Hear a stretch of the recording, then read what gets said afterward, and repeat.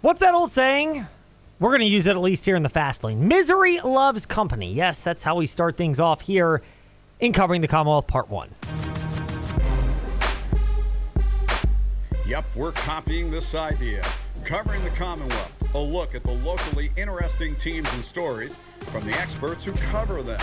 Let's start with the Virginia Cavaliers. No, we do not deem misery to be how we feel in the fast lane, and we hope it's not how our current guest, JerryRatcliffe.com founder Jerry Hootie Ratcliffe, is feeling as well. But Virginia, they're miserable at 0-5. Meanwhile, a former Virginia Cavalier, Brennan Armstrong, might not be feeling so swell himself, nor his offensive coordinator, Robert Anias. That combination appears to be heading to the bench because Brennan Armstrong will be there with MJ Morris taking over at NC State. Hootie, to the Wahoos in a moment. I know, we're delaying the joy of talking an 0-5 football team here. Is there any level of, I don't know about solace or even vindication for Tony Elliott, because it's not like he's delivering results, but maybe explanation that the way things didn't work out last year with Armstrong and Elliott may not have just been Tony Elliott? Well, yeah, Ed, and I pointed that out on some various podcasts and radio shows and columns over the past year that part of the problem last year was the new system that never clicked with Armstrong, but most of the people pointed at the coaches for causing that problem when if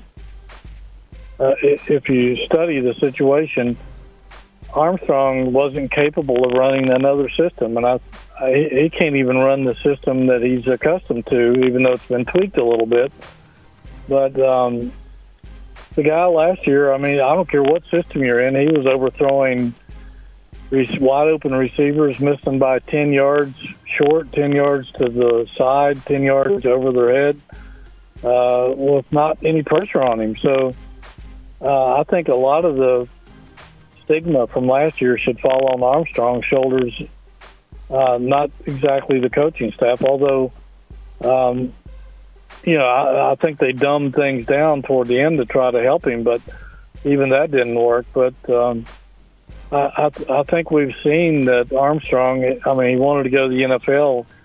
He got back poor feedback from the NFL, so he decided to transfer. And nobody really wanted him except Robert and I at NC State. And now, like you said, it looks like he's getting benched down there. I've watched 3 of their games now, and he's doing the same thing this year as he did last year when he's missing wide-open receivers and just can't complete over 50% of his passes. Yeah, it hasn't been a banner year down there, nor has it been for the Virginia Cavaliers. And it was not a banner trip up to Chestnut Hill, Massachusetts, where they had leads of 14-0 and 21-7, but could not hold on. The Virginia Cavaliers, same story or a little bit different because they were competitive for much of this game, but just couldn't finish it off? Well, it seems to be the same story over and over again. They find a new way to lose every week, and they've blown 3 double-digit leads now in 5 games. 2 of those games they had a chance to win, one of them for sure. And they just keep shooting themselves in the foot, Ed. If it's not one thing, it's another. If it's not special teams, it's poor defense. Can't stop the run. If it's not that, you can't generate enough offense. If it's not that, it's just dumb penalties, which has haunted them the past 2 weeks. But most of the problems boil down to this simple fact, is they can't run the football, and they can't stop other people from running the football. And if you lose control of the line of scrimmage, you don't have much of a shot to win unless your quarterback is having an eye-popping day where he completes 75% of his passes for 400-plus yards, and that doesn't happen very often. No, it really doesn't. And Virginia having different ways to try to overcome these challenges, as Jerry Ratcliffe is able to at least provide some level of perspective with us here in the fast lane. Hootie, Virginia now gets ready for William and Mary. I mean, is this it? The last chance to get a win this season? Possibly so, although Georgia Tech is looking a little shaky at the moment. And then Virginia Tech isn't faring much better, so I wouldn't say this is the last chance, but it's the best chance. William & Mary lost to Elon last week, which surprised a lot of people. And I think they've lost their top offensive weapon and their good running back. And the game is here, so this is their best shot. And if they don't get it done this week, who knows what may happen. Things could go completely haywire. JerryRatcliffe.com founder, Jerry Hootie Ratcliffe, here in the Fast Lane. Hootie, appreciate the time. Thank you much, and we'll chat again soon. Okay, Ed. See you soon, brother. Now to the Virginia Tech Hokies. Hokie high. David Cunningham of TechSideline.com with us here in the Fast Lane. David, a pleasure to speak with you. Does it just have a different feel, being able to cover a football game, which actually results in a win? Yeah, great to be with you. And it does a little bit. It helps to change the narrative, I think. Virginia Tech obviously played pretty well. Surprisingly, maybe not. I don't know. It felt like a Virginia Tech team that played to its strengths and eliminated weaknesses. Coaches always talk about that. But this was the first time, I think, in the Brent Pry era where both the offense and defense did it at the same time. And I'm not saying this Pitt team is very good, because it isn't. But I do think this was a good benchmark. The Hokies don't have very many really good teams on the rest of the schedule. They obviously go to Tallahassee and play number 5 Florida State.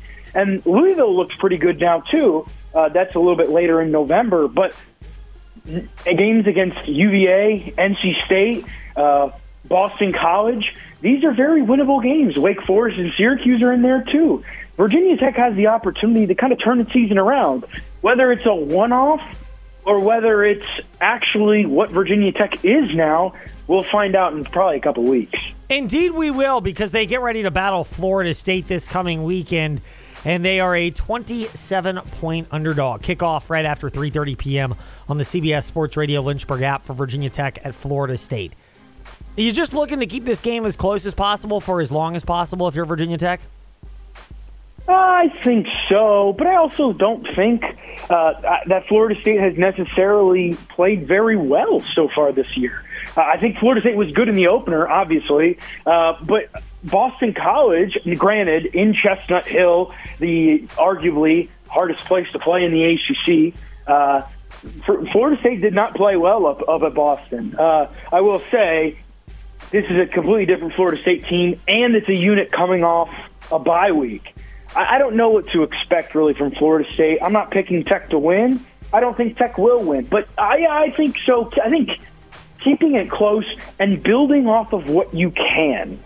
Virginia Tech played well against Pitt.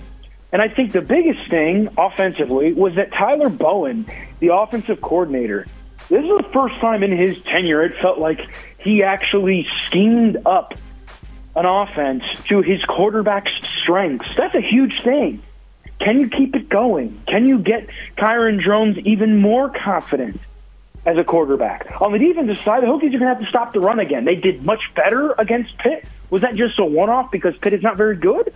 Or is that the way it's going to be now? I kind of said that earlier. That's how I'm looking at this game.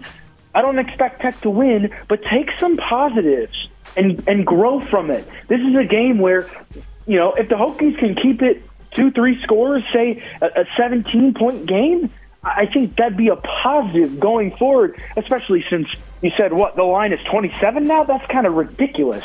I don't think – I would pick Tech to cover, but I don't think Tech necessarily has a huge chance in this one. But I do think that, you know, if Tech comes out and plays pretty competent football, limits the penalties, which it did not do against Pitt, it'll have a fighter's chance. David, for the correction, by the way, it opened up at 27. And actually, as you projected, or at least seemed to think it should have, it has come down to 24 points as the line for Virginia Tech at Florida State. Last one for you, and we do appreciate your time today, though, here in the Fast Lane, talking some Virginia Tech football. Clear Kyron Drones at his best game and seems to be establishing himself as the guy. What would you like to see Virginia Tech most take from his performance and use going forward? I think moving the pocket and rolling Kyron Drones out. I think that's something that Tech did very well with in Kyron Drones' first start at Rutgers. did not do as great of a job of against Marshall, but did a much better job. It put Kyron Drones in good positions to succeed. As we talked about on our Tech Sideline podcast this morning with my colleagues Chris Coleman and Andy Bitter, this Virginia Tech team and the offense, they ran some stuff they hadn't run yet this season. They used some different motions, even threw a little bit of a triple option in there. They changed it up. They were creative. Continue to be creative. Continue to get Kyron Drones in good positions, meaning when you anticipate a blitz coming, give Kyron Drones the opportunity to get the ball out quickly. I think Kyron Drones, his big play he had to Jalen Lane, where he had blitz coming from the strong side, and he kind of got it off quickly, and Lane just happened to be there in the middle of space with nobody around it. That's obviously hard to draw up because the defense kind of gave you a little bit. But I think there are a lot of positives in that, where get Kyron Drones in a comfortable situation, play to his strengths. I think the biggest thing was Tech ran the ball. Tech went away from the run against Marshall. Tech ran the ball 59 times against Pitt. That's not going to happen every single game, and it was only for about 3.4 yards per carry. But continue to get Bashaw Tootin touches, too. I think that is very important. Tootin and Drones, two transfers, which kind of goes to show you how important the transfer portal is in this day and age. Those two guys will be crucial going forward for Virginia Tech. Continue to give them touches, continue to get them the ball, and Tech's offense should continue to trend upward. The Real D. Cunningham, Twitter and Instagram, and TechSideline.com. That's how you can keep up with David Cunningham's work. David, a pleasure to speak with you. Enjoy Tallahassee, and we'll chat again. Sounds good, Ed. Talk to you soon. David Cunningham with us here in the Fast Lane. Now to the Liberty Flames. Nick Pierce on the sidelines. You hear him regularly for the Liberty Flames Sports Network, and now you get to hear him in the Fast Lane and covering the Commonwealth. Nick, a pleasure to speak with you. Flames off of the bye week. Coach Jamie Chadwell, when he spoke with the media a couple of days ago, mentioning he'd actually rather have the full lead up to a Saturday coming off the bye week as opposed to a Thursday night game. Could it be a blessing in disguise, though? Because obviously you're getting ready for this quirky schedule in March or during the month of October because of Conference USA getting an opportunity to feature these games for midweek TV audiences.